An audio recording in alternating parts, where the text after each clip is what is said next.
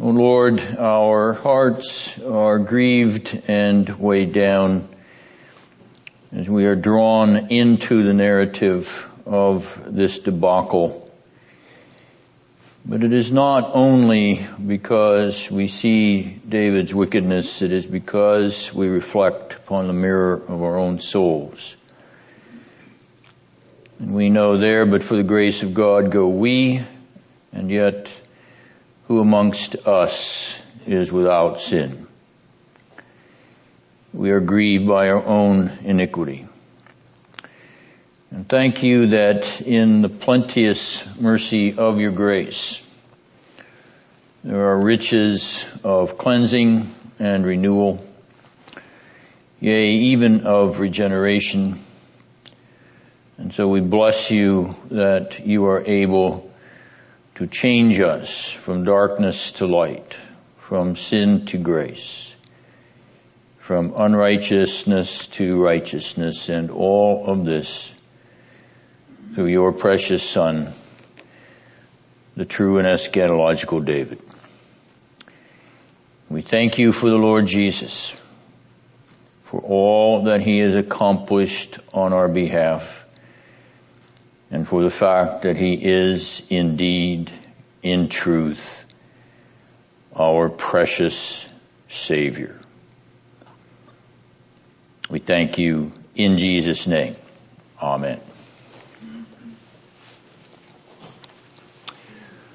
In 1951, 20th Century Fox released a film entitled David and Bathsheba, starring Gregory Peck and Susan Hayward. It was the Hollywood blockbuster of the day, receiving no less than 5 Academy Award nominations. Hollywood's angle was to portray Uriah as the inveterate career soldier. A career soldier with no interest in his lovely wife, Susan Hayward. So she was lonely. David was lonely too. It's lonely at the top, especially at the top of the roof. And he needs a companion for his loneliness. Whammo, true romance.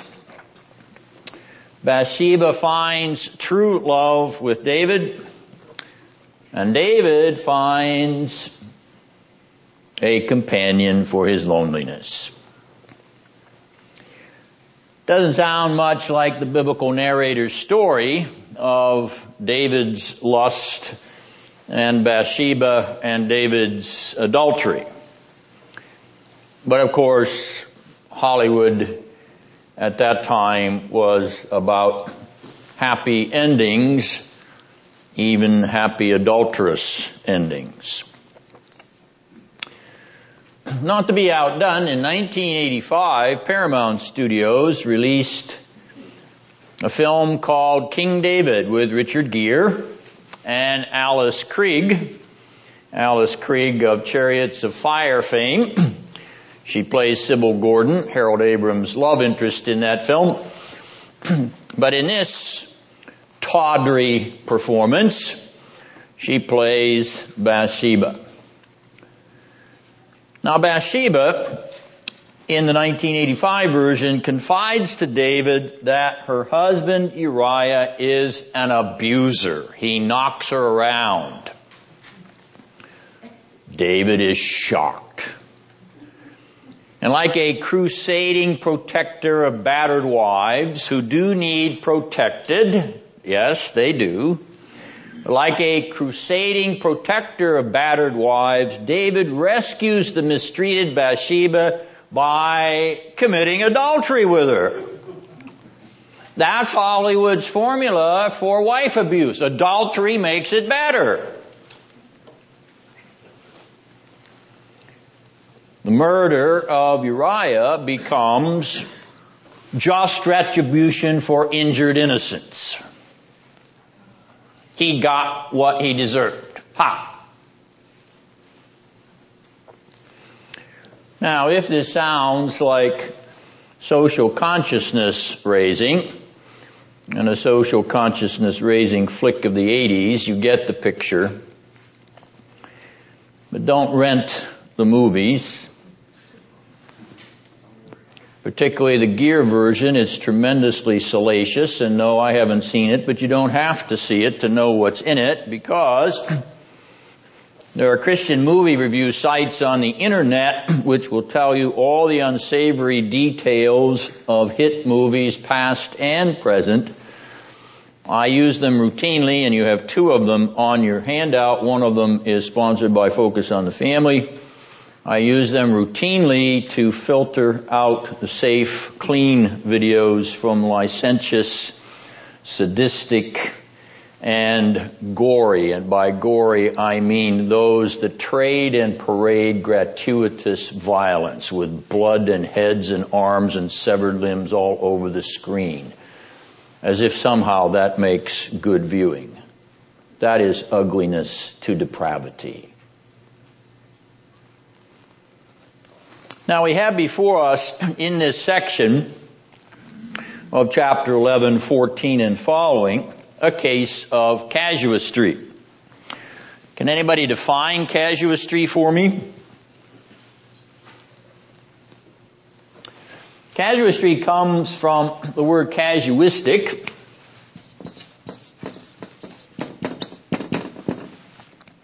and refers to a type of law. This type of law occurs in the Bible and is the opposite, or we might say the complement of apodictic law. So we have two categories of ethical or moral law in the Bible, the apodictic and the casuistic. Now the apodictic is moral absolute law. Can you give me an example of absolute moral law? Thou shalt not murder. Thou shalt not murder. Give me another example, Bob. What commandment is that, since you brought it up? What number is it? 6. Thou shalt. These preachers, they can't just keep their mouths shut, can they? Anyway, what number is it, Mr. Preacher? 6. It is number 6. All right. Somebody give me, Bob, I wanted to go back to you on another absolute commandment and see if you had another idea. Thou shalt not steal. Thou shalt not steal. What number is that? That's a D. No. Kay, what number is thou shalt not steal? 6. No. 6 is thou shalt not kill. Oh. 5? No. No. Rich? 7. No. What's number 7, since you brought it up? 7 is Adultery. Yes, number 7 is thou shalt not commit adultery. So what's number 8? Thou shalt not steal. Okay. All right. Well, it'd be a good game for you to play, those of you that are into your senior years. You know, what number is 1? What number is 5? What number is 6? Sunday afternoon, play a little game and see if you can name the number along with the commandment. You ought to be able to do it. You really ought to be able to do it. After all, you supposedly believe in them. All right. So, apodictic 10 commandments. It's the do this and don't do that kind of commandment. All right. Well then, what's casuistic? What's casuistic law? This is moral law. Okay. What's casuistic law? Relative? No. sounds like causative. Not causative. It is case law. It is if, then. If you have this situation, then you have that consequence. So, casuistry is dealing with evaluating a case. You don't have an actual moral commandment, but you are taking an apodictic or absolute commandment and trying to see how a case may be related to it. Okay?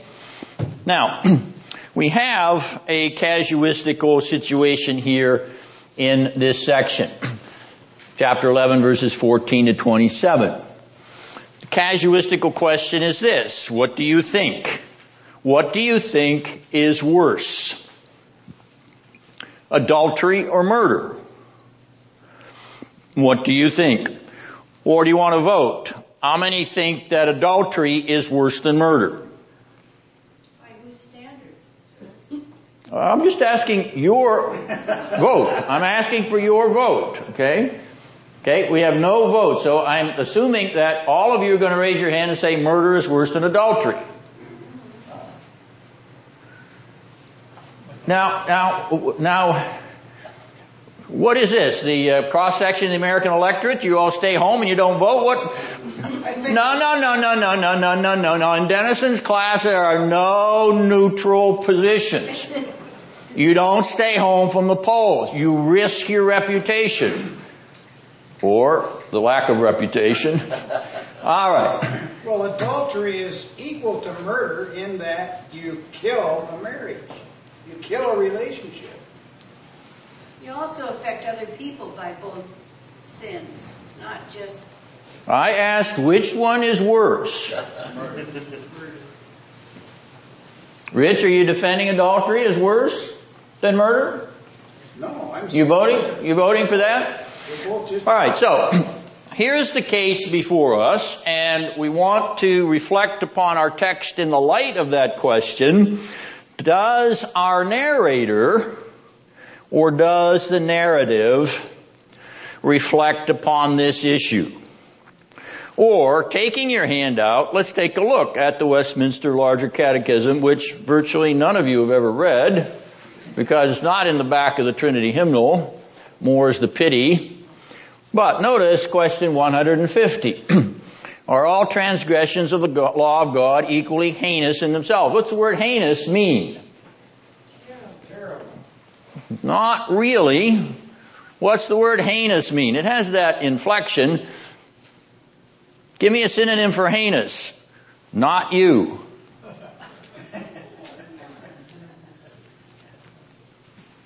Loretta? What's heinous?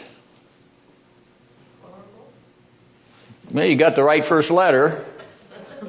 Yeah, heinous has a H synonym. Pete?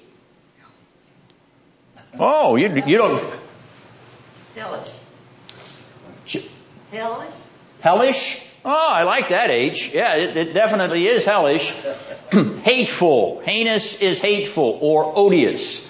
Okay, all right. So there are all transgressions equally hateful or odious in themselves and in the sight of God. Answer: all transgressions of the law are not equally heinous, but some sins in themselves and by reason of several aggravations are more heinous in the sight of God than others. Now, you instinctively said that when I asked you the casuistical question.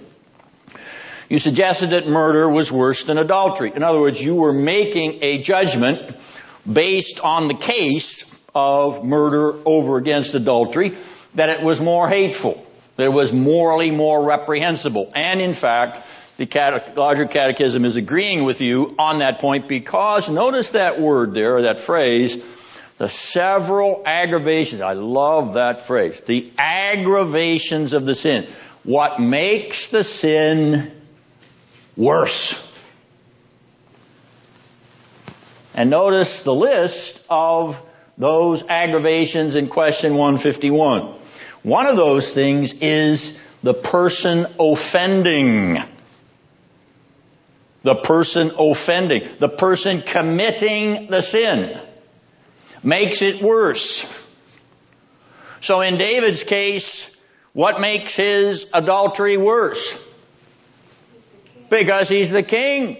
He's the leader in the community. What makes his murder worse? Because he's the king. He's the leader in the community. He's a paragon of model virtue. At least he's supposed to be.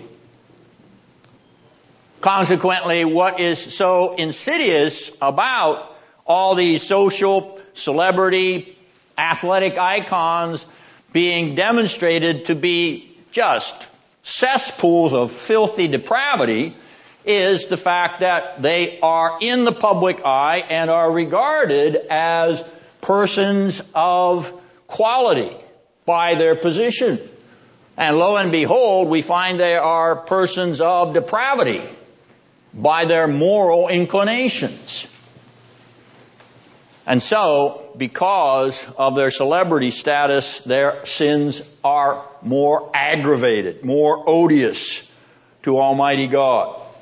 All right, I'm not going to go through all the 4 categories, but I want you to remember this background phrase from the Catechism, the several aggravations. What aggravates a sin which makes it even worse? And here are 4 categories of what make a sin more odious in God's sight. All right, now, does our narrator agree with our conclusion? At least those of you who voted, and I'm proud of you who voted, and those of you that abstained, I'm ashamed of you. But at any rate, I'm proud of you who voted, and now I want to ask, does our narrator agree with your conclusion? How much of his narrative focuses on describing the adultery? Verse 2, he saw her. Verse 4, he took her and lay with her. Verse 5, she conceived. Okay, 4 verbs in 3 verses in which he describes the adulterous tryst. How much of his text focuses on describing the murder of Uriah? Verses 14 through 25 or 26. The bulk of his concentration in this narrative is upon David's murder. He agrees with your casuistical inclination that murder is worse than adultery. We are not assessing whether or not they are equally damnworthy. That is not the question. There are degrees of damnation. Jesus says your damnation is greater. There are degrees of levels of hell, whether they are Dante's levels or not, but there are degrees of punishment. Some will receive greater damnation than others because of the aggravation of their sin. Dante at least has an instinct for a correct understanding of eternal punishment. But eternal punishment is eternal, and there's no relief whether you're on the top level or whether you're on the bottom level. There's no remission of the eternal dimension. So, they're all equally damnworthy. But some of them will receive more damnation than others. All right, the outline that I provided there in your handout is a complete outline now of the entire 11th chapter, the occasion, the conjugation, the complication, the machination, the liquidation, and the extrication question mark. Now we have a dominant Leitwerter here in this unit. It is a word that occurs over and over again in verses 15 to 26, and it is the English word death or the Hebrew word mot. It occurs once in verse 15, once in 17, twice in 21, twice in 24, and 26. The death of Uriah is a key word in this unit. And the irony of the narrative is that Uriah carries his own writ of execution. He is the messenger that bears his own death sentence. Does he know what he carries? Does he know what's in the packet? Does he know the missive that he bears? What do you think? Yes or no? Kay says no. Carol says yes. He's too honorable to open it, right? Yes, but there are modern commentators who say that he did know and he resigned to his fate. Oh, garbage. That's Islamic fatalism. Don't give me any of that. No, he is innocently and unbeknownst to himself, because David is hiding it from him, carrying his own death warrant. Now notice Joab. Joab in verse 14 reminds us of Joab in verse 6 and again in verse 1. Here we return to the proximate and remote vectors that our narrator is projecting. These are vectors of venue. The proximate venue is Jerusalem. The remote venue is, where is Joab? Anyone? He is in Rabbah. He is in Rabbah. So, with the interface between the proximate and remote venues, is Joab drawn into the proximate circle of David's intrigue, even though he is remote from the scene? Is Joab drawn into the proximate circle of David's adulterous affair with Bathsheba? Or let me ask the question this way. Does Joab know about David and Bathsheba?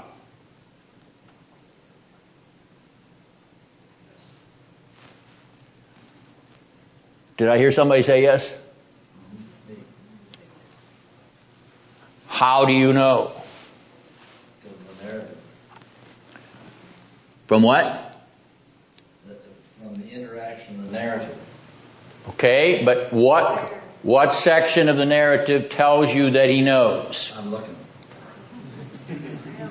Now, you're not supposed to answer the question unless you know where the answer is in the text. I don't see it. All right. Did you find it yet, Pete? No, I'm only on verse 22. Well, you moved beyond it. It is in verse 21. 21. Notice what Joab says. He refers back to Judges 9 and describes an incident of a femme fatale. Abimelech died from a femme fatale. Uriah is going to die from a femme fatale. How does Joab even know to associate what David wants to do with Abimelech's murderers? Because he knows what David has done. That's how. So the narrative tells you that Joab is, though remotely removed, proximately in the know. How he knows, we don't know, but he does. And he tells us in verse 21 that he does.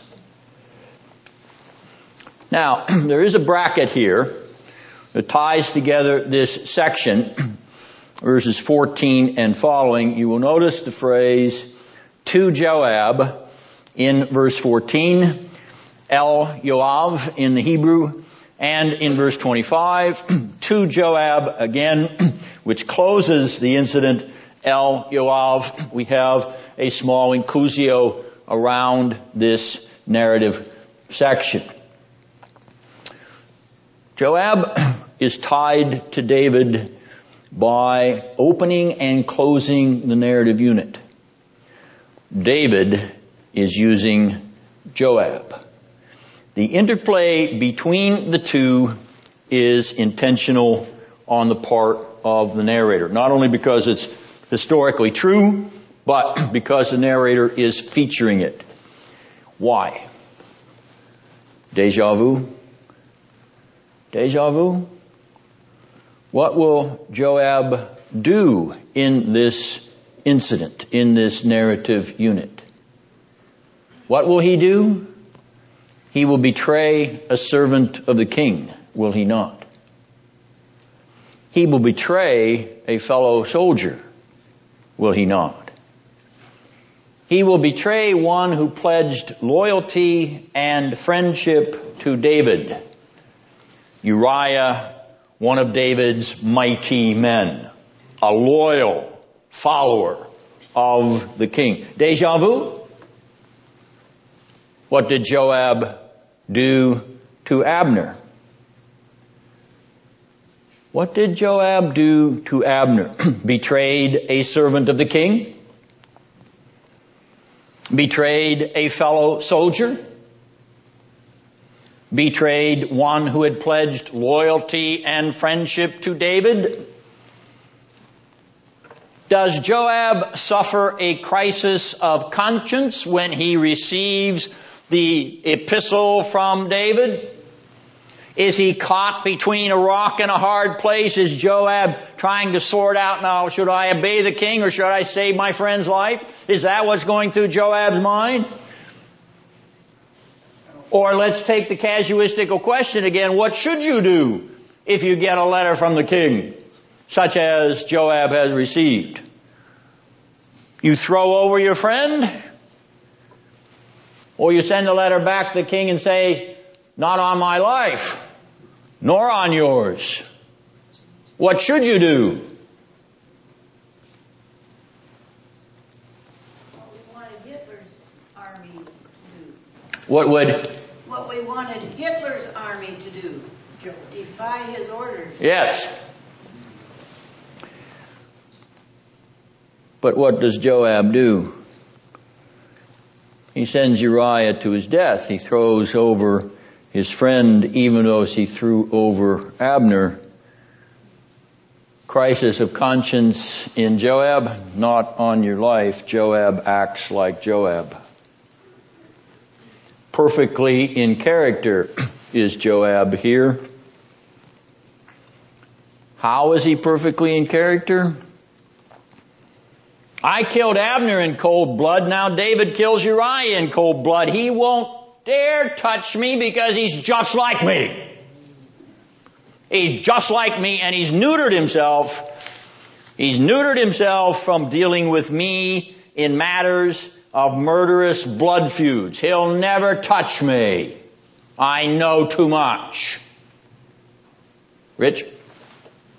Well, he'll eventually betray David too, later on, when he sides with Absalom. No, he doesn't side with Absalom. You mean Adonijah? Yeah. Yes, at the end of David's life. Correct. So he is consistent to the end, so to speak. But there's a lot in between in which, as I'm trying to demonstrate now, Joab's character is going to continue to demonstrate itself as bloody pragmatism. So, the proximate vector makes Joab a virtual David on the battlefield.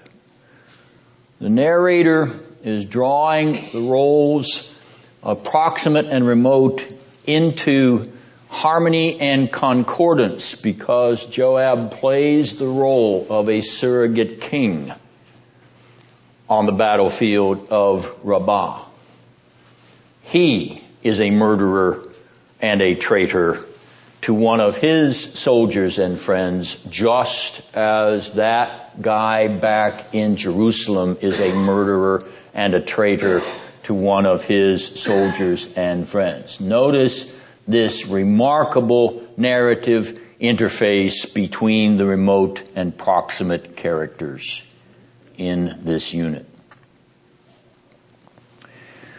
And not only is Joab drawn into the circle of David's murderous scheme, who else is surrounded by the circle of death?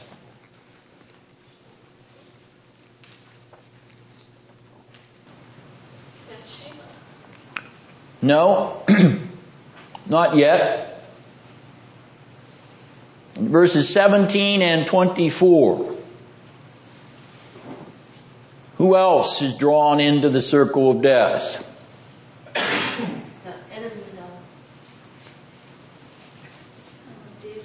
David's servants die. Notice the parallel duplication in those two verses. In verse 17, servants of David. In verse 24, servants of the king. An emphatic duplication as well as an historic eyewitness testimony. David's sin draws others into its circle of treachery and death. But why are others killed? Notice David's letter in verse 15. David's letter says, put Uriah in front, pull back from Uriah. Uriah will then die, and no one else. But others do die. Now, why do they die? Honorable. Pardon? They're honorable. They're the mighty men. No. It's a war. Yes, but David had said, leave Uriah and retreat. They wouldn't leave Uriah. But what does Joab order? Does Joab order leave Uriah and retreat? Obviously he didn't, because there are those who get killed with Uriah. Some of them were more concerned about their compatriot Uriah rather than obeying Joab's order to retreat. I doubt it. He's bearing the evidence. Pardon? Maybe he's bearing the evidence. Well, he's not quite bearing the evidence, but he knows that if Joab does what David wants Joab to do, and only Uriah dies while everyone else retreats, what's everyone else going to conclude? Joab, you murdered Uriah. You pulled everybody back and left him stand there and take the heat. So, Joab has a plan, doesn't he? Joab's got his own scheme, his own machination. The scheming David finds a partner in a devious partner in the remote location of Rabbah, and equally scheming Joab. Aha! David wants me to leave him there. I'm not going to get accused of murder. Not by my soldiers. Not if I got to lead these guys into battle. Not on your life. So somebody else is going to bite the dust too, so that it looks as if they just got caught in a bad strategic move. Draw the Ammonites out into the open, verse 23. Counterattack, drive them back to their gates, verse 23. And then under the archery fire coming down from the walls, Uriah and some others will be killed, verse 24. But it'll look like it was a military accident. Great strategy. Great logistical strategy. It's stupid. It's stupid, as David notes. And he hits the ceiling in verses 20 and 21. Now here you have the narrator telling you what David's reaction was from the standpoint of Joab's description. You don't actually see that in David's reaction except insofar as it's been projected by Joab, and the narrator lets it stand because it's exactly how it happened. David did hit the ceiling when the messenger came back and said, yeah, well, they've chased them back up to the gates, and David says, chase them back up to the gates. They're right under the walls. They're right where the archers could pick them off, right, by just shooting right down on top. What kind of stupid action was that on Joab? And Uriah is dead. Oh, that's a tough thing about war. That's a tough thing about war.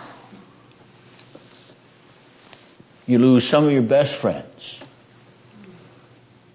If the bullet's got your name on it, what can you do? The sword devours one as well as the other, verse 25. It's fate. Or to borrow a famous line from another Hollywood flick, it's just bad luck.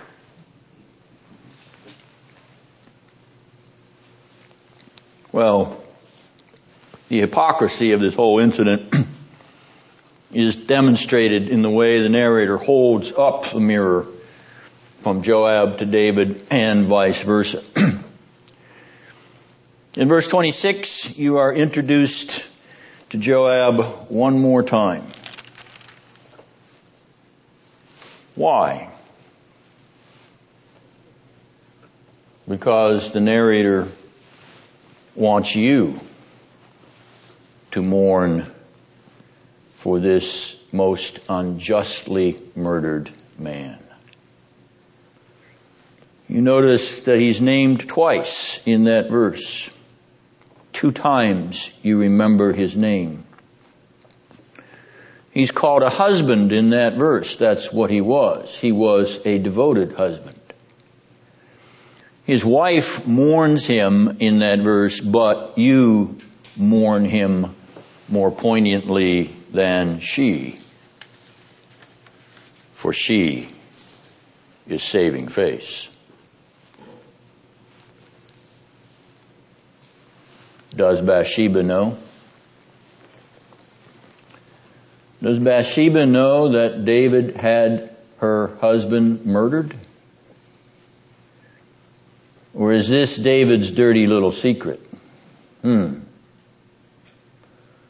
Is this David's dirty little secret that he brings to his marriage with Bathsheba? Does she know? Does David tell her? Does she find out?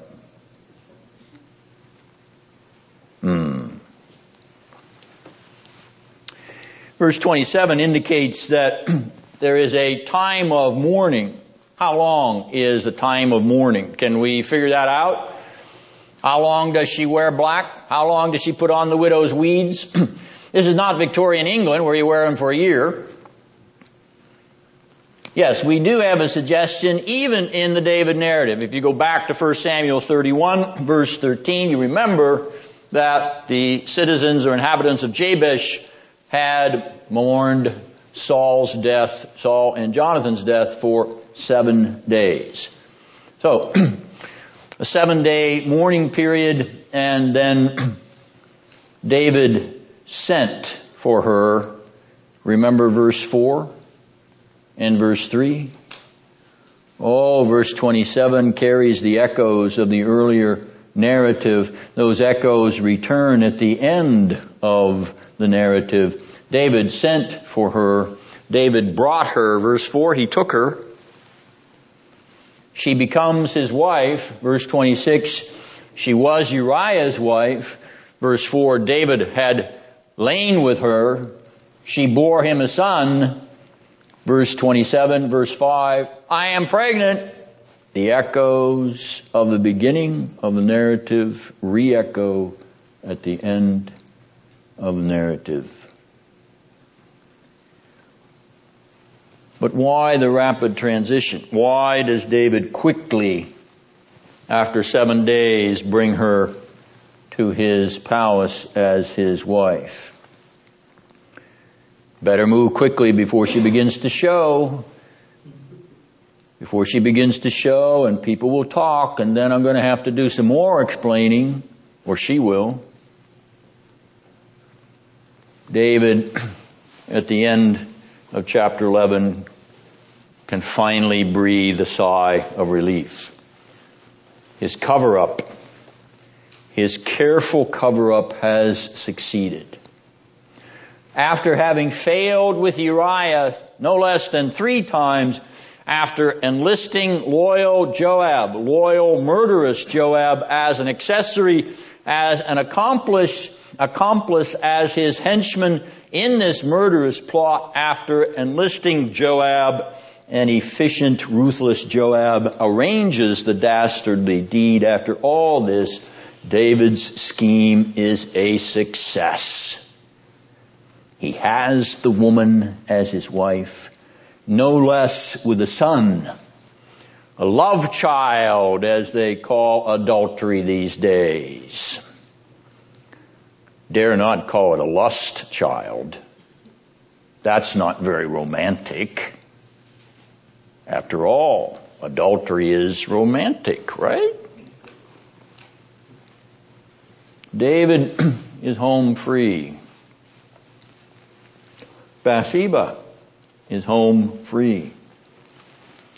Shalom has come back to Jerusalem.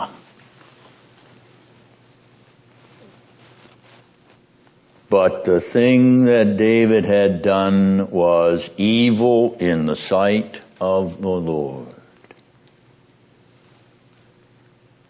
The last word in chapter 11 is the word of God's omniscience. Did you think, David, that God did not see? God did not see that oogling eye full of lust of yours? Did you think, David, that God did not see you take and lie with that other man's wife?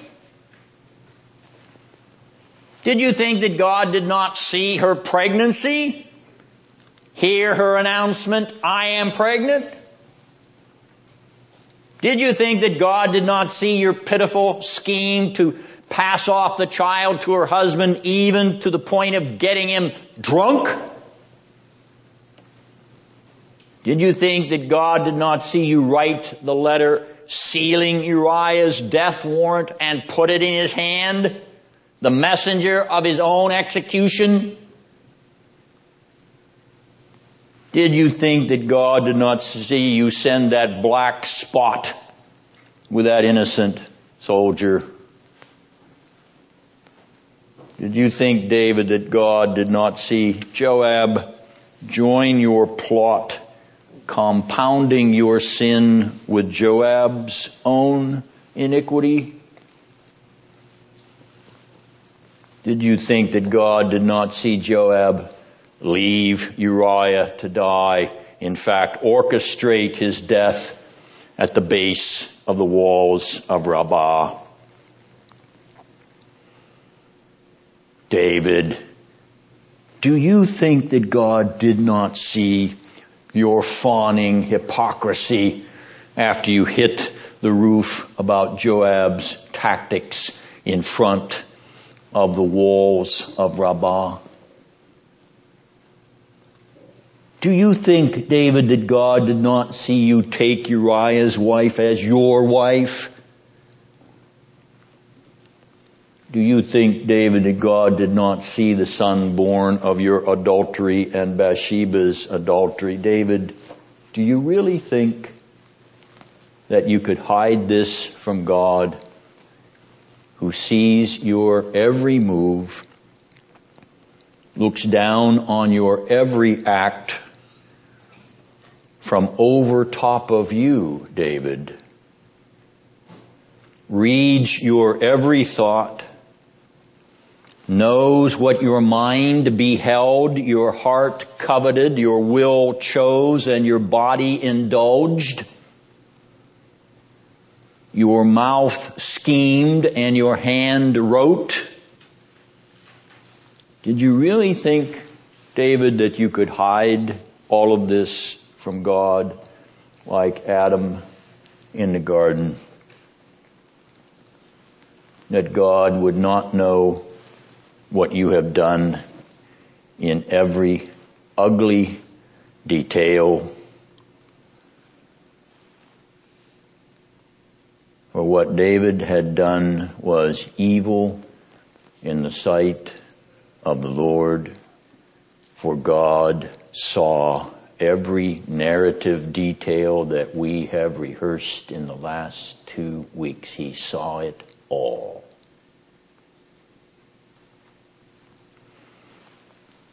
Now notice how the chapter is broadly organized, with verses 2 to 4 describing the adultery between David and Bathsheba, and then verses 26 and 27 describing the marriage between David and Bathsheba, and squeezed in between is the murder of Uriah.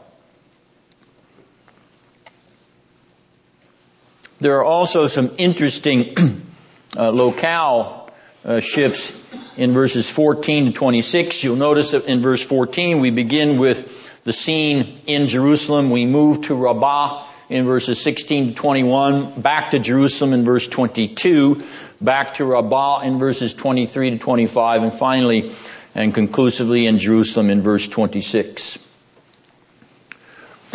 This change or shift in vectors, change and shift in remote and proximate characters or venues dominates 2 Samuel 11 verses 14 to 27, and they provide the interface of the narrative ripples that are ebbing from this drama.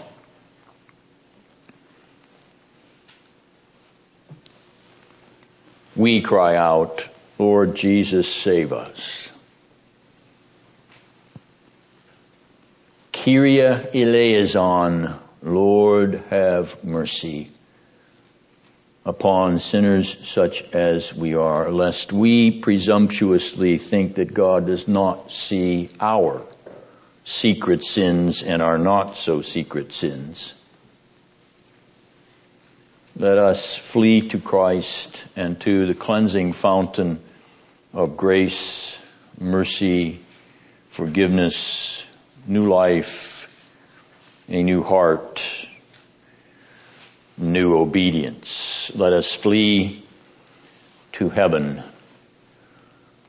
Let us flee to the eschaton and live from an arena where there is no adultery, no deceit, no hypocrisy, no murder, no death. Let us live out of the kingdom of heaven. For that is where we belong. And that is where our conversation arises. Our ethics are the ethics of heaven.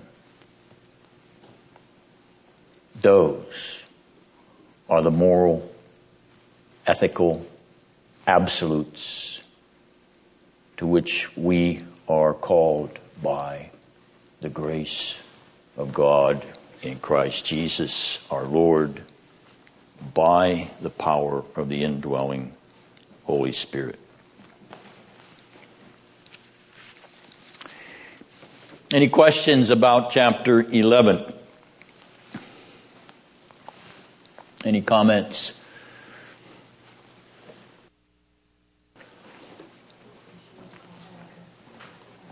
Now, I've used this image of rippling layers like the ripples on a pond when you throw a stone into it and those ripples move out into other circles. I'm going to use that image again here in chapter 12 and begin with asking whose story intersects in a rippling layer of narrative drama with David's story here in this chapter.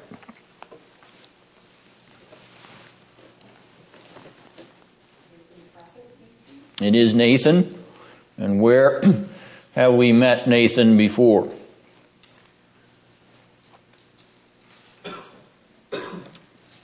Because we can say rippling layers because we have antecedents and succeedents in the narrative drama. Where did we meet Nathan for the first time? Chapter 7, in the revelation of God's promise to David and to David's house. Now, chapter 12 is actually hooked to chapter 11.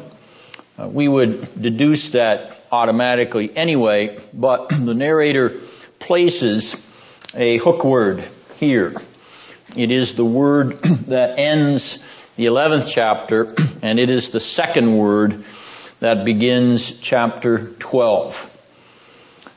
It is the word Yahweh, or the word translated in English, Lord. The Lord who had seen the evil of David, who had been an eyewitness to all that David had said and done, is the Lord who sends Nathan to David. Now, who else interfaces, or who else's story ripples in a narrative interface with David's story in this chapter?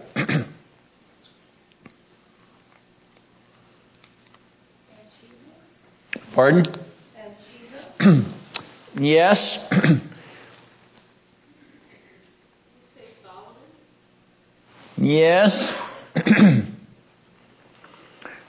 It's the characters in Nathan's story in verses 1 to 4.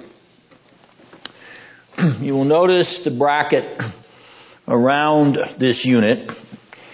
The story itself is folded in by an inclusio. Nathan is sent in verse 1. That is, he comes to David. And Nathan went in verse 15. His role is concluded in this opening section of chapter 12.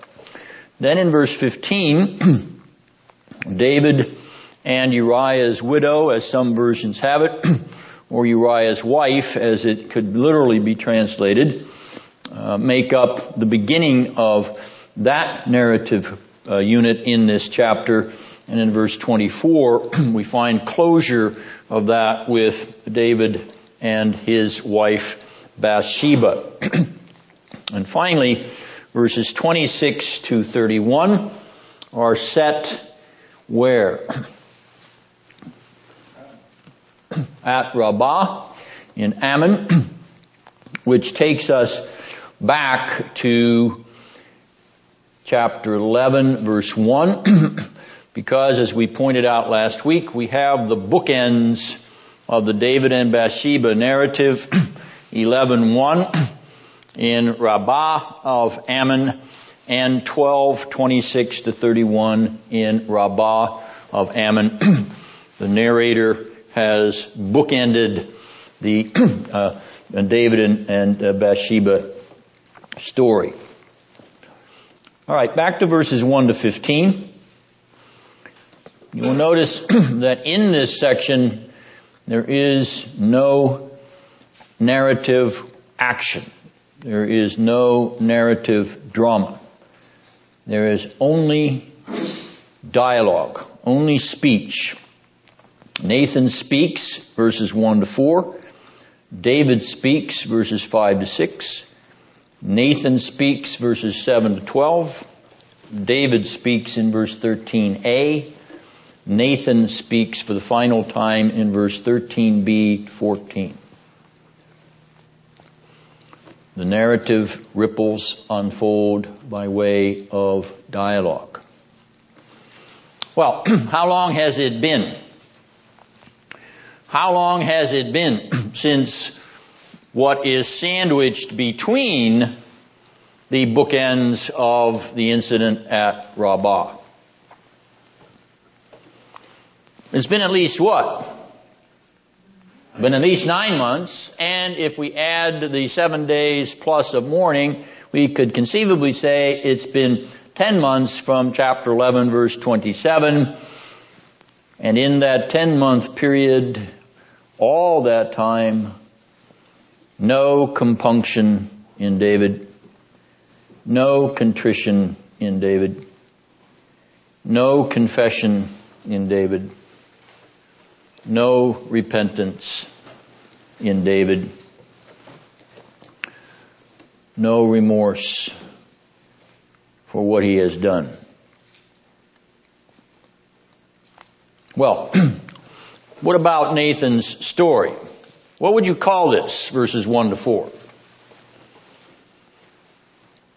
Put a label on it. Rich says parable. Yes.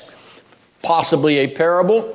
I won't, pardon? Allegory? No. Why?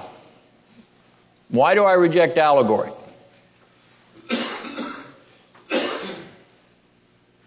How does David hear this story? He doesn't identify it. How does he hear it? Does he hear it as a parable? Does he hear it as an allegory? He hears it as a true story. He hears it as an historic event, correct. He hears it as if it is an actual description of something that had happened. Is that an allegory? Allegory does not need history. Please be very careful of that term. Allegory, Pilgrim's Progress is an allegory. Holy War is an allegory. Tower of Gabura is an allegory. Narnia is an allegory, but it is not historical. You see, history is the key to the Bible, not allegory. If it were allegory all we needed, then we could tell Aesop's allegorical fables, etc., and have nice little moral applications. That's not what the Bible is about. Allegory is not dependent upon history. And that's what's so tragic about the charge that is thrown into the teeth of the greatest of the Greek commentators in the ancient church, Origen, where he's labeled an allegorist. He would rise up in holy horror and say that you are lying and slandering him. He's no allegorist. Read him. Read what he wrote. Stop repeating and mouthing false accusations against a great church father. He is no allegorist, as anybody knows that has read what he's written. But of course, if you haven't read what he's written, then you just throw out what somebody told you. Yes, he's an Alexandrian allegorist. No, he's not. Yes, he's a Philonic allegorist. No, he's not. Because you haven't read what he wrote.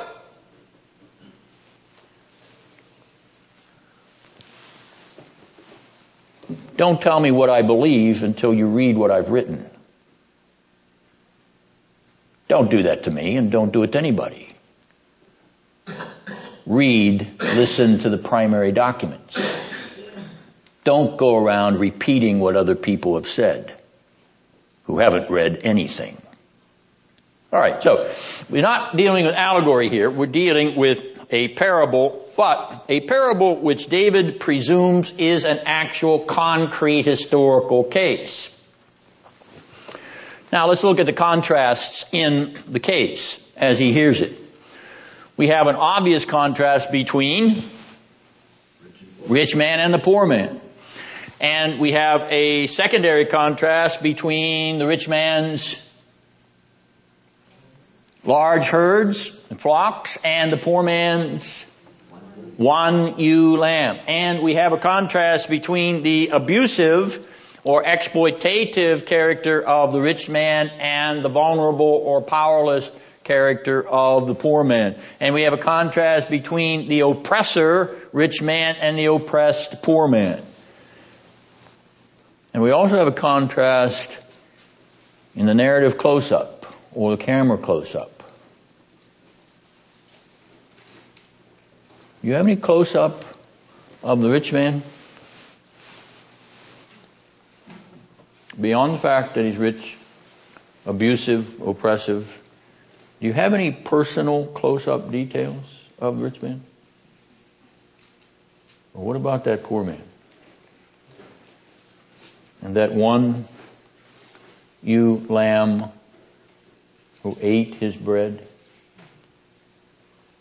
who drank from his cup, who lies in his lap. Now look at the personal element in the poor man. This is a masterpiece. This is a masterpiece. It's a literary masterpiece. Because it draws you into the stark contrast between the characters. Who is this rich man? He is David. And what are his flocks and herds? His harem, exactly. And who is the poor man? And what is his one ewe lamb? Bathsheba. Notice the mastery of the contrast. When David hears, in verse 5, he reacts with a lex talionis. String him up. He ought to be hung from the highest tree. Is that the lex talionis? The lex talionis, the law of retaliation or the law of just retribution. What is the principle of the lex talionis? It's found in the scriptures. It's found in all principles of common civil and natural law. What is the lex talionis? Eye for an eye. What's the principle? What's the underlying principle? You're quoting a passage, but what's the principle underneath the passage? Punish according to this crime. The punishment is to fit the crime. Is this in verse 5 that David says, string him up, is that punishment fit the crime? No, it does not. And in verse 6, it's almost as if he realizes that he has overreacted. He's had the knee jerk in hearing the story. Okay, saying, string him up. Oops, whoops, I forgot. There is a law about restitution. And the law actually comes from Exodus 22 verse 1. That if a man has killed another man's sheep or lamb, he is to restore fourfold. But oh, that fourfold term.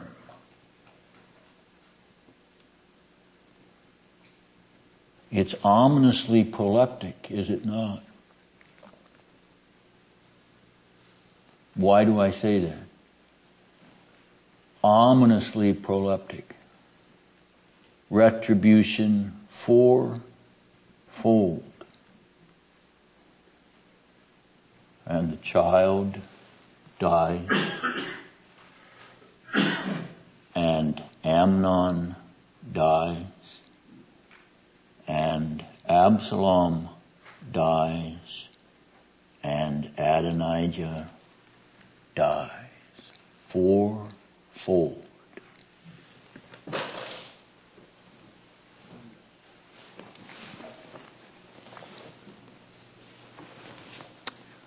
Verse 7 is the mirror held up to David's face. The King James gets it. No other version grabs it. Thou art the man. Now that'll pierce you through. You are the man. Nah. Yes, we got to pull out the King's English every once in a while. Queen's English as well.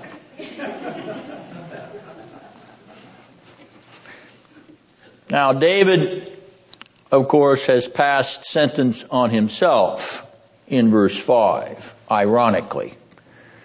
The man that has done this deserves to die. David, thou art the man. This story of Nathan's is David's story. It is his history. A story of depravity, adultery, treachery, death, and unjust murder. So that now the prophet brings the prophetic oracle. Notice, verse 7. Thus says the Lord God of Israel. That is stereotypical prophetic oracular judgment. And he repeats it in verse 11. Thus says the Lord, you're going to get a prophetic pronouncement, David. Here it comes.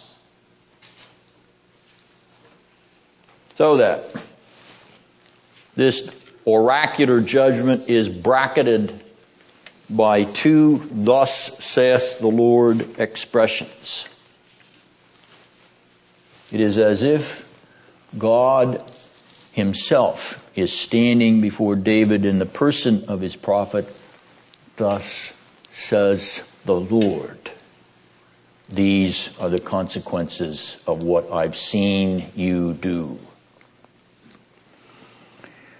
Now you will notice that the focus of Nathan in verses 9a through 10a is the murder of Uriah. And then in verse 10b all the way through 11 and 12, he focuses on the adultery with Bathsheba.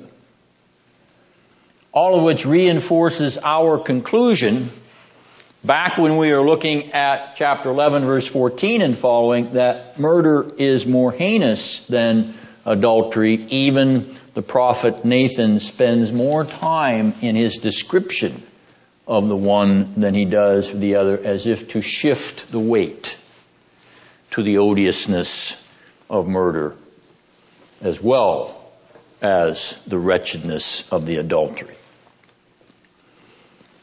Notice the aggravation of the sin that Nathan points out. See, the Westminster Divines have their fingers on something, comes right out of the text of Scripture in a number of occasions, and here you're going to see it.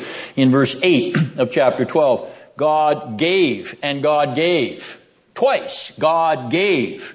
But verse 9 and 10, you took and you took. You aggravated what God gave to you. You made it more hateful in God's sight because of what you had been granted twice over. God gave, God gave. You took and you took.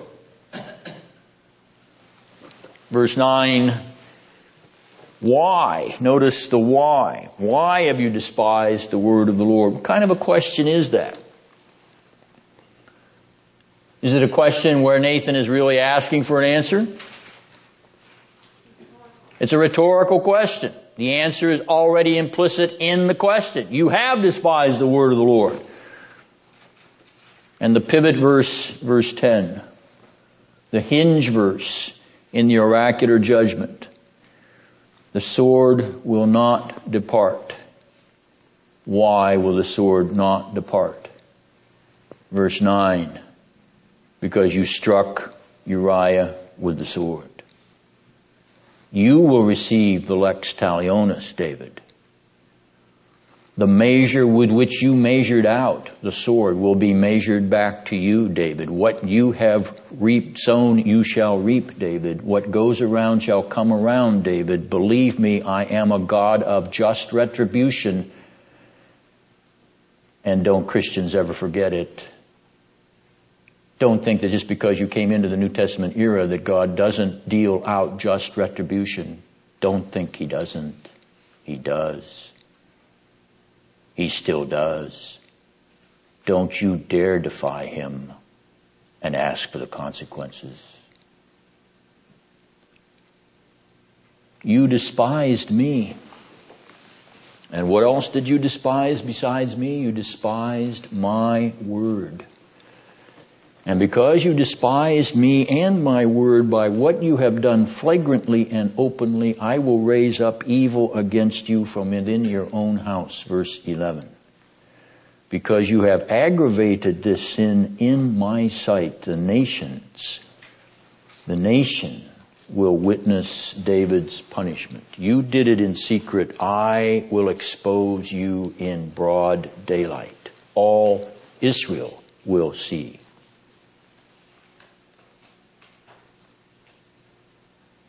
And Absalom lays with David's concubines in broad daylight, contemptuous of his father and the word of God.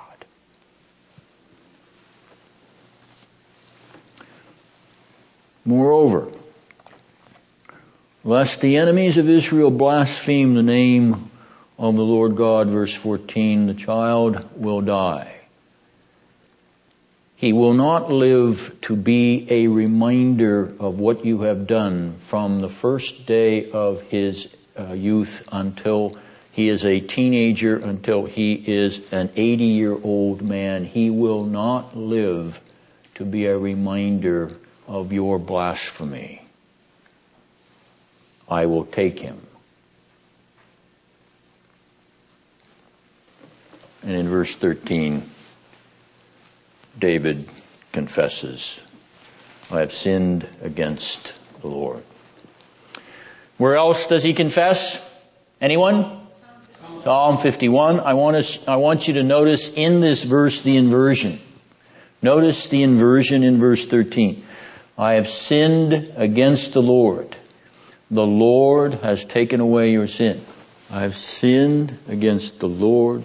The Lord has taken away your sin. Perfect inversion, reversal. David deserves to die.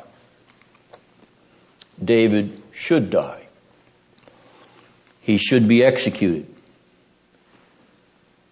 What is this then for God to set aside David's deserved punishment? What is it? Grace. But grace. Grace, God's grace. Always God's grace sets aside deserved, merited, worthy punishment. David also had not yet produced the progenitor of Christ. Pardon? David had not yet produced the progenitor of Christ at this point either. Yeah, it is true, but as in the case of all sinners, that progenitor is in his loins, so to speak, as is said of Abraham. But yes, that is an accurate observation. All right, let's turn to Psalm 51. Since we are right in the historic context of that psalm, let's take a look at Psalm 51. A psalm of confession, repentance, brokenness, humiliation.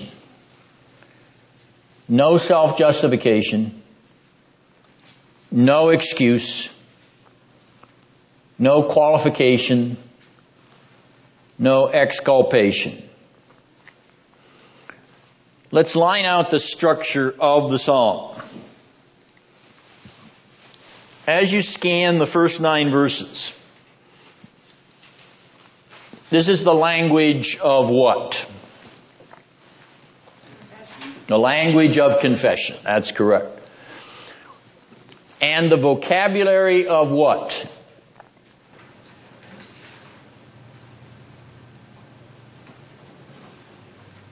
What kind of words do you read in those first 9 verses? The vocabulary emphasizes what words? Sin, Sin is one.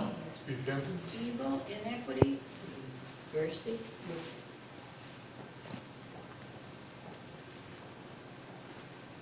Sin, transgression, guilt. Justice. So that the guilt of sin, shame of sin, guilt of transgression, iniquity, etc., that's the vocabulary that is found in these first 9 verses. All right, now look at verses 11 to 19. Verses 11 to 19. And you have the language of what? This is not the language of confession. Supplication. Think a little deeper.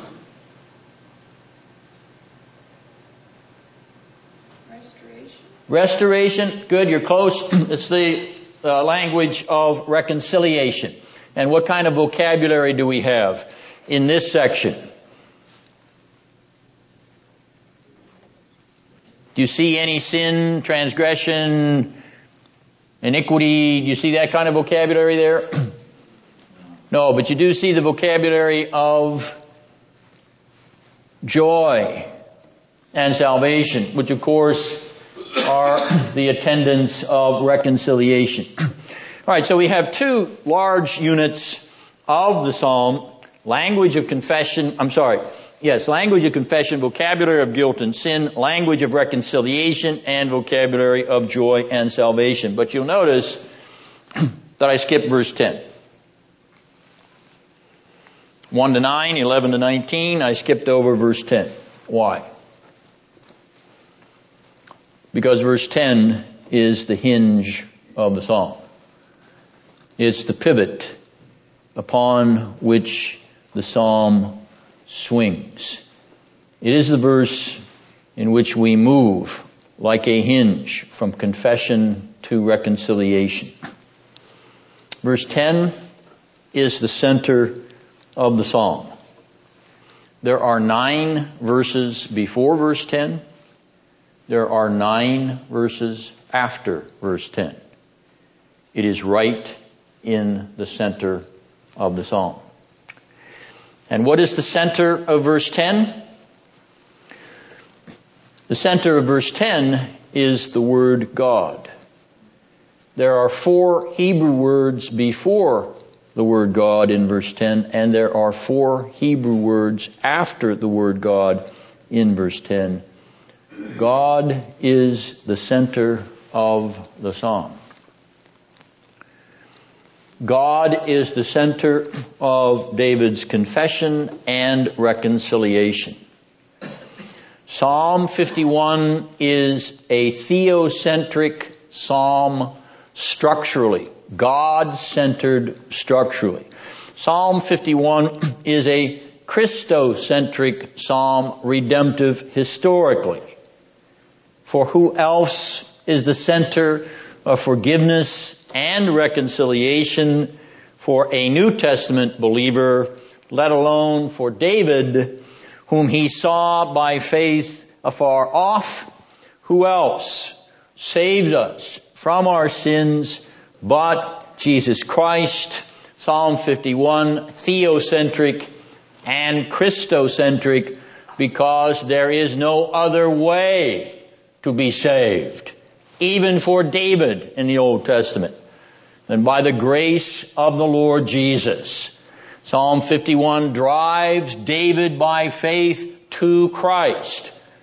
He apprehends him and appropriates him by confession, repentance, and faith. He holds on to the Christ who will eventually be incarnate. Psalm 51 becomes even richer for sinners such as we are, because of the surpassing riches of God in Christ Jesus by the Spirit, the Holy Spirit. Do you not read this psalm and confess, "This is me"? This psalm describes me. And do you not read this psalm and fall down on your knees, as John Calvin would say, "Let us fall down on our knees before God"? At the end of virtually every sermon he ever preached, let us now fall down on our knees before God. Do we not read this psalm and fall down on our knees before God and bless the Lord Jesus Christ for washing away our sin? Notice the imperatives in verse 10. That central verse, that hinge verse, the imperatives. Do create in me, O Lord. It is imperative that you, O Lord, create in me a clean heart. No other power can create a clean heart from an unclean heart, save the power of the Creator of heaven and earth. Create in me, O Lord, Creator. If this wretched heart of guilt and shame is to be made new, you, Lord, must recreate it. You must renew the power of the new creation within my heart. I plead with you, Lord. I beg you, Lord, put forth your creative power, your almighty creative power, and recreate an upright spirit within me. You, O Lord, can do it. I beg you, I plead you to do it for me.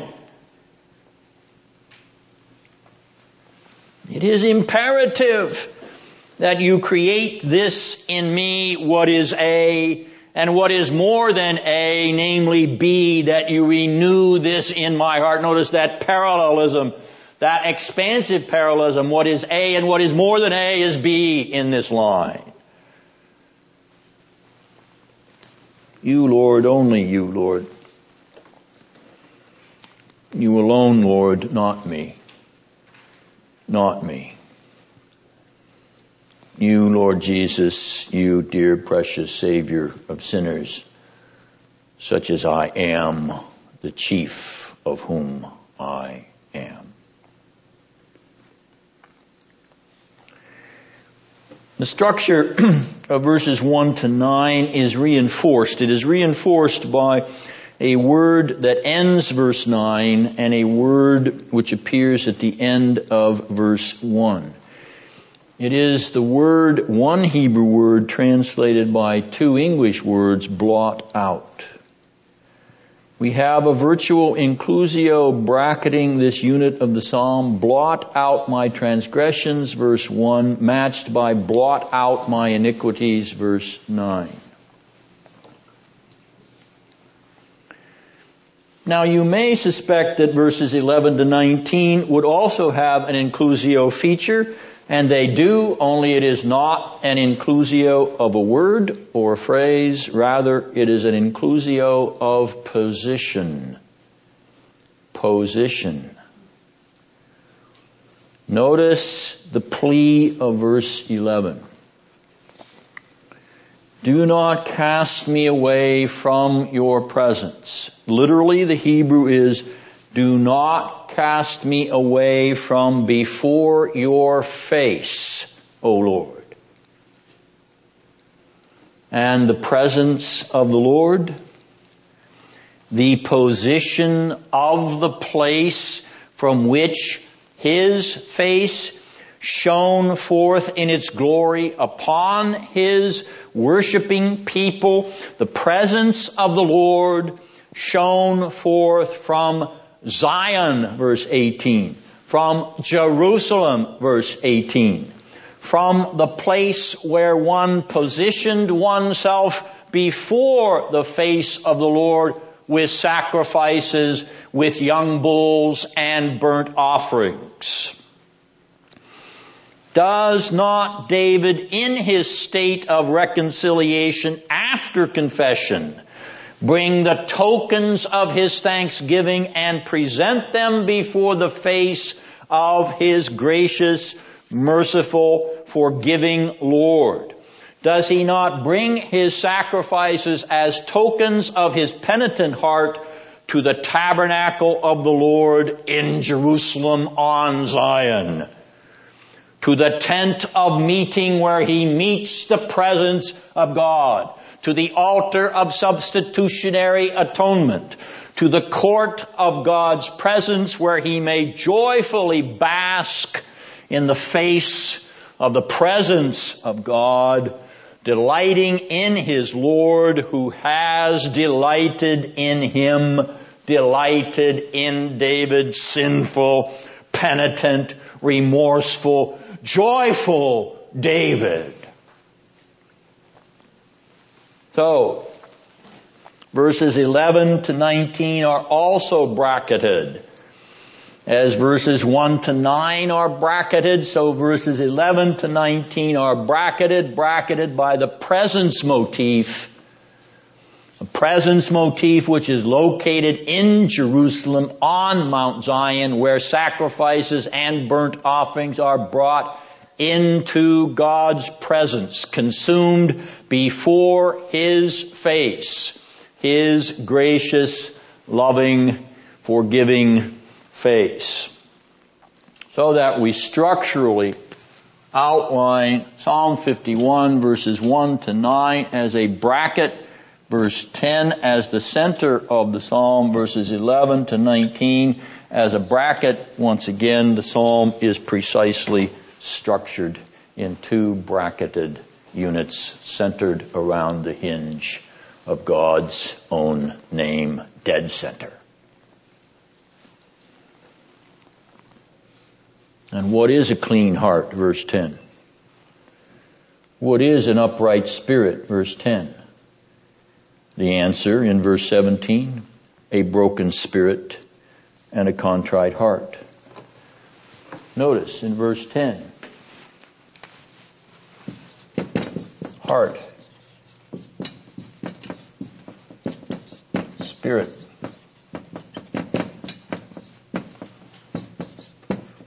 Spirit.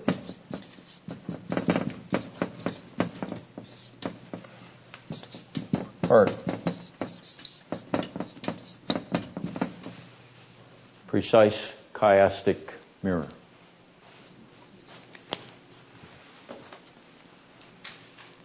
The text defines the theology of contrition.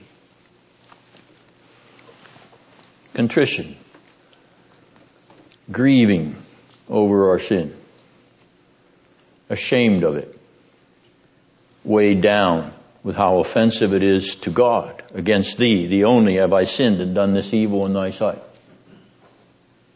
Broken by it, broken with shame, broken with remorse, broken with grieving and offending God's holy face.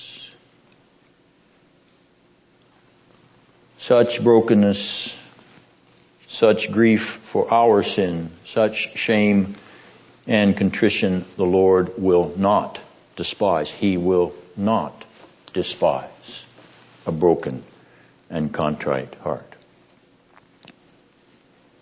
No, He will not despise such penitence, for He delights in such sorrow. His face beams with joy at such brokenness. His presence breaks forth in streams of grace and mercy and love and the renewal of a right spirit. And in these last days, He is even more delighted in such confession and repentance because His Son, His beloved Son, Jesus Christ, stands before His face, stands in His presence as a burnt offering and sacrifice on your behalf. And the face of God the Father shines forth upon the scarred, battered, thorn-pierced face of His beloved Son. And from the mouth of that beaming face of God the Father comes the echo of the cry of God the Son, "It is finished. It is finished. Your sin is finished. Forgiven. Canceled. Over, because my Son, my delight, my very presence in the flesh, my Son was broken for your sin. My Son was shamed by your sin. My Son took your sin, your adulterous, murderous, wicked sin with all its several aggravations. My Son took your sin and guilt on Himself so that my face in shining upon Him may shine upon you. This Psalm of David is your psalm, you who belong to the eschatological David. You who have been united to the shame and brokenness of the Son of God. You who have been graciously granted the joy of salvation in these last days.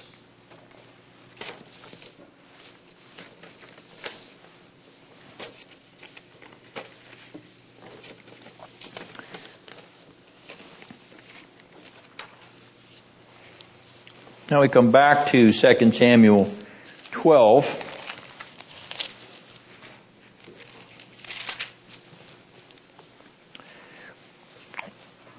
And note that in verse 14, there is no double standard in God's judgment.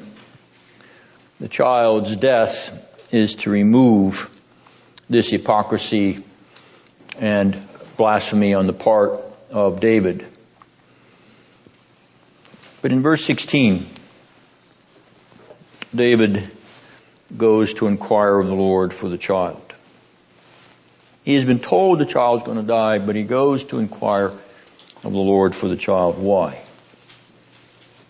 Why does he do this? Because he doesn't believe the word of the Lord again? He tells us why he did it in verse 22. This is like the Apostle Paul's peradventure, and there's that good King James language again. Peradventure, peradventure. God may grant. Verse 22. Who may know that God, the Lord, may be gracious, the child may live. And so he begs and pleads. For the Leitverter in verses 17 to 23, the key word in this section, very much like the key word in chapter 11, verses 14 to 25, the key word death, 3 times in verse 18, 3 times in verse 19, once in 21, once in 23. Key word death may be averted. Notice his position in verse 16. He is laying on the ground completely passive. Contrast with verse 20. He gets up from the ground where he's completely active. Is the narrator once again interfacing a ripple here into the story of David? David's mourning and woe, a mirror of his own death to his own sin. The child's death becomes a reflection of David's mortification of his own sin. And he lies passively on the ground as though he were dead, to mirror the death of the child, his own deathly sin. Notice the interplay of life and death in the dialogue of the servants, verse 18 and 21. Life and death, the interplay. And in David's comments in verses 19 and 22, the interplay of life and death. In verse 23, David climaxes the interplay with an anticipation of his own death and the child's life. He shall not come to me. I shall go to him. There is no return. How can I bring him back? There is no return. Hebrew word shuv. There is no conversion. There is no turnabout from the grave. There is no second chance. There is no coming back. Which means that only in life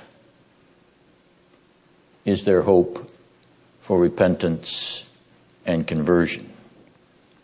Death slams the door. But notice also that whatever the sin, no soul ever embraced the remedy, repentance and faith, which is conversion. No soul ever embraced the remedy and died. By the same token, whatever the sin, no soul ever escaped death who did not embrace the remedy.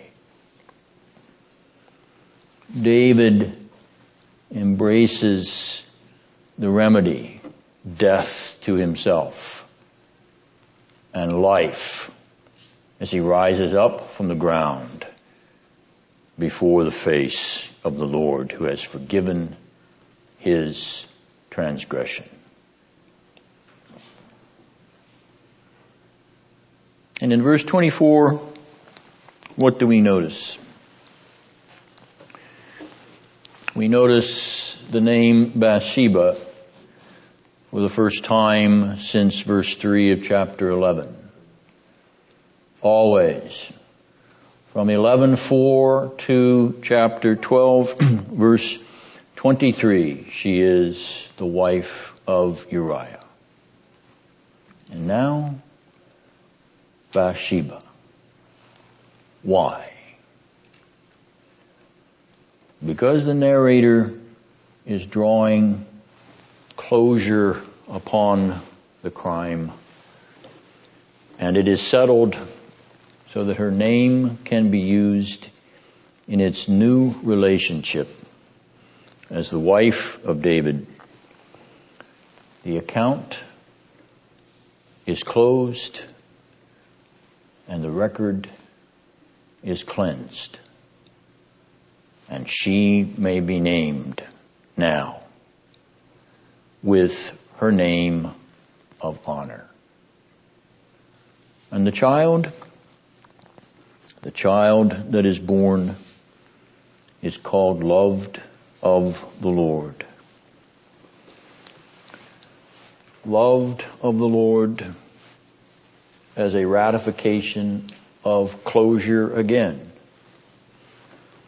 God has reversed the sentence of death upon one child with the gift of life to another, beloved of himself, even as David has been restored to the love of God. And may we hope the same of Bathsheba. We may hope, though we do not know confidently. His name, Shalomo. Shalomo, derived from Shalom. His name, peace, which has returned to David's house. David's house now is closed in the envelope of God's shalom. And Solomon is the testimony to that restored and renewed peace. But not only has shalom come to David's house in Jerusalem, at Rabbah, in the international venue, peace has come to the frontier of David's conflicts. At home and abroad, shalom echoes, for God has closed the book on the incident of David and Bathsheba.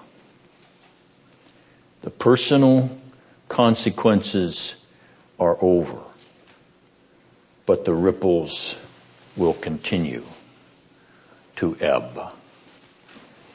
For chapter 13 is on the horizon, and shalom will be disturbed in the very next scene of David's life.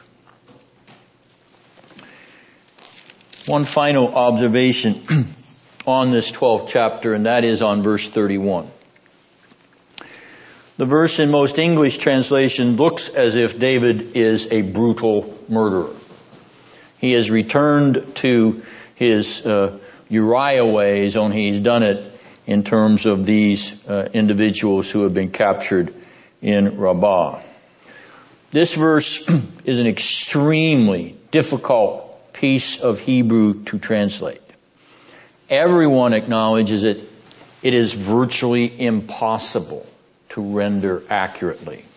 And so I am going to give you what I believe is the best reading, and it will take away the reproach that you may hold over David for the reading in your version.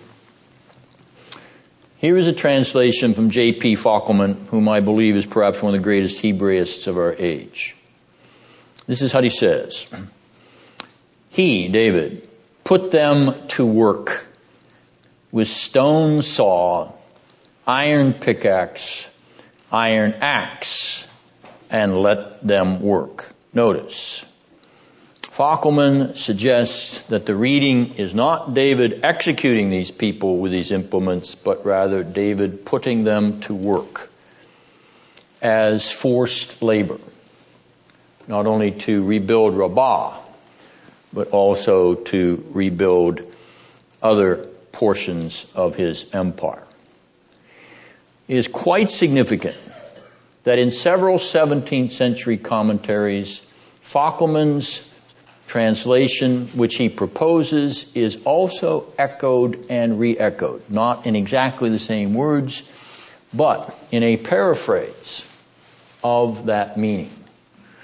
So that we walk away from verse 31 with perhaps the most accurate translation of a very difficult Hebrew passage in which David is not a murderous brute, but is rather subjecting his conquered individuals to what would be called forced labor gangs.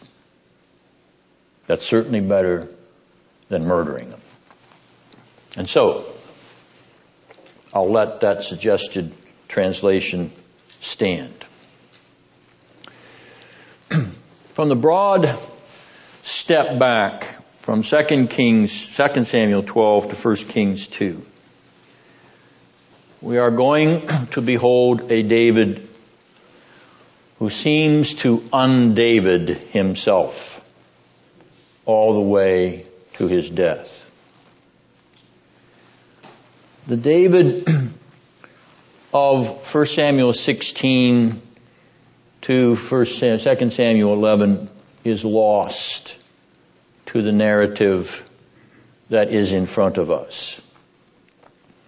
David adrift in the consequences of his exceedingly heinous sin, even to disgrace, which will increase upon him as these chapters unfold, even to death, shivering, cold, no heat, death. You see, that little incident at the end of his life is indicative of the coldness that has crept into his character. It is not that he has been abandoned by the grace of God, as we see from Psalm 51, but we are not going to see a David very joyful and exultant from this point on.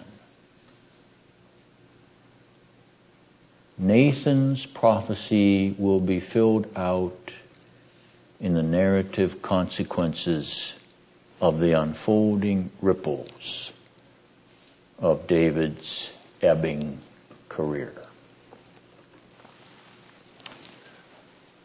There are those throughout the history of the church who have looked upon this fact as a defense of the accuracy and integrity of the Scriptures, namely, that David is not sanitized from his sin and its consequences, and the Bible tells it like it is. You won't hear that about Muhammad, you won't hear that about Buddha, you won't hear that about other founders of world religions. They are completely squeaky clean in the hagiographical narratives. Yes, that is an apologetic observation which I think is accurate. God does not cover over the warts of his beloved sons and daughters. But at the same time, we must penetrate more deeply into the narrator's purpose. There are reasons for the choice of narrative incidents from chapter 13 to the end of David's life. And those choices are based upon Nathan's statement here in chapter 12, the sword will not depart from you, David. What you have sown, you shall reap. And you know that Paul repeats that phrase in the New Testament. There are consequences from your sin. And they can haunt you all the way to the day of your death.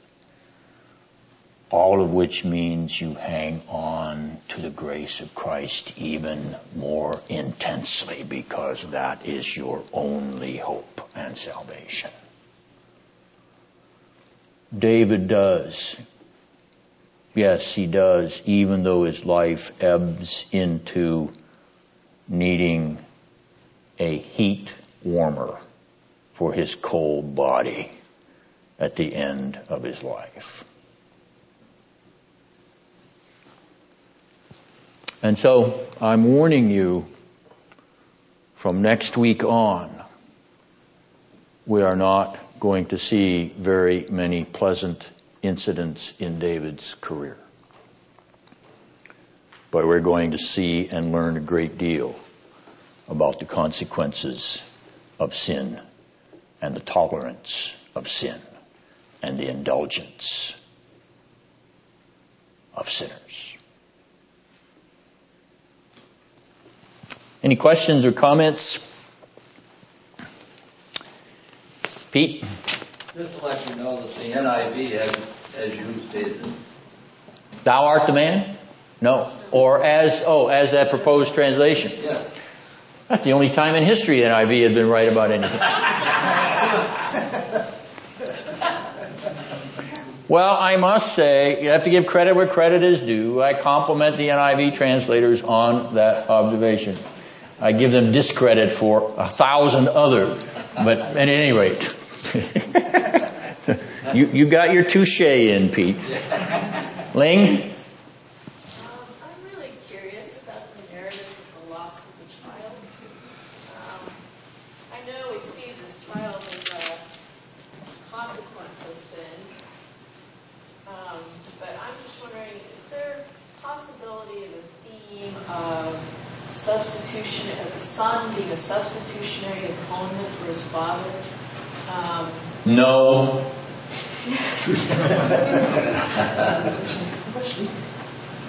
No. Okay, why not? Why not? How could a creature pay or atone for another creature's sin? You can't have that. I'm not saying that it is a clear-cut case. I'm just saying, is there a theme? Because of what Nathan says, the Lord will take away your sin. You shall not die. However, your son, this child is born to you, shall surely die. And the child dies, and he almost identifies with that child in its death. Yes, he's identified with death because it is a common lot of sinners. So David is conformed unto death even as a child is conformed unto death. So I will go that far as to say there is a reciprocal conformity here, only it is a conformity of David laying there in a state of mortification as if he is approximating the death of the child. But there's no atonement motif here. There's an imitation motif, or shall we say being drawn into the circle of dying unto himself as the child dies unto itself. But no covering over of his iniquity. The covering over of his iniquity is going to come from the atoning sacrifices that he brings up to the presence of the Lord, to the substitutionary means which are appointed for that, not the child.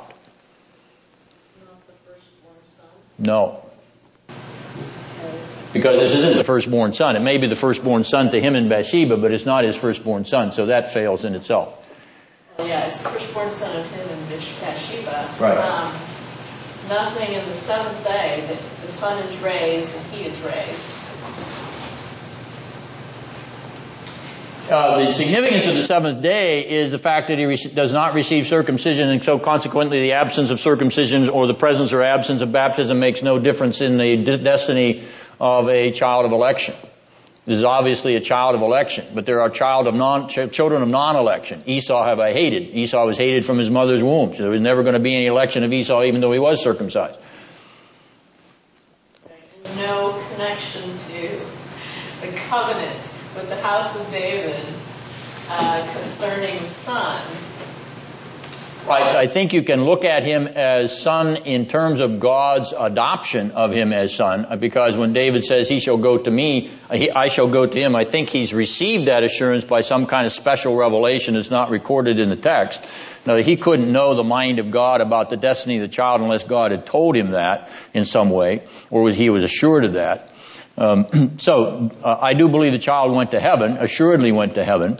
And you could say that broadly on the basis of that fact that God is going to be related to him as a father to a son, yes, but not in terms of a typological son. I don't think so. I mean, you're going to have to overwhelm me with a lot more than that. Because it's perilously close to allegory, Ling. Scott, did you have something to say? A totally different question about the son. Do you think there's any significance that son is elect as opposed to Amnon, Absalom, and Adonijah, who all appear not to be elect? I mean, and then, of course, you got Solomon, who appears to be elect. Well, only in the sense that there's a contrastive relationship between them. I mean, what are you driving at? Are you seeing something more there? Well, I'm not seeing anything. Suggesting? If you're seeing anything narratively. No, I'm not. I'm only putting out that fourfold phrase there, which is ominous in the anticipation of these four persons that are going to receive the consequences of David's iniquity. Pete? You think there's any significance in the fact that in the genealogy in Matthew, the women that are mentioned are the other ones are mentioned by name, but it says of Solomon, whose mother had been Uriah's wife? Yeah. Once again, reminding us of the nefarious character of some of them, including Tamar also. But it just demonstrates the wonderful grace of God in using women who had been sinful in their own character at some part in their life, but are entered into the genealogy of Christ. So it could help support my suggestion that maybe Bathsheba is in fact a penitent believer, and her name appearing at the end of this 12th chapter supports the closure as well as the enfolding of her into the covenant of grace. Possibly.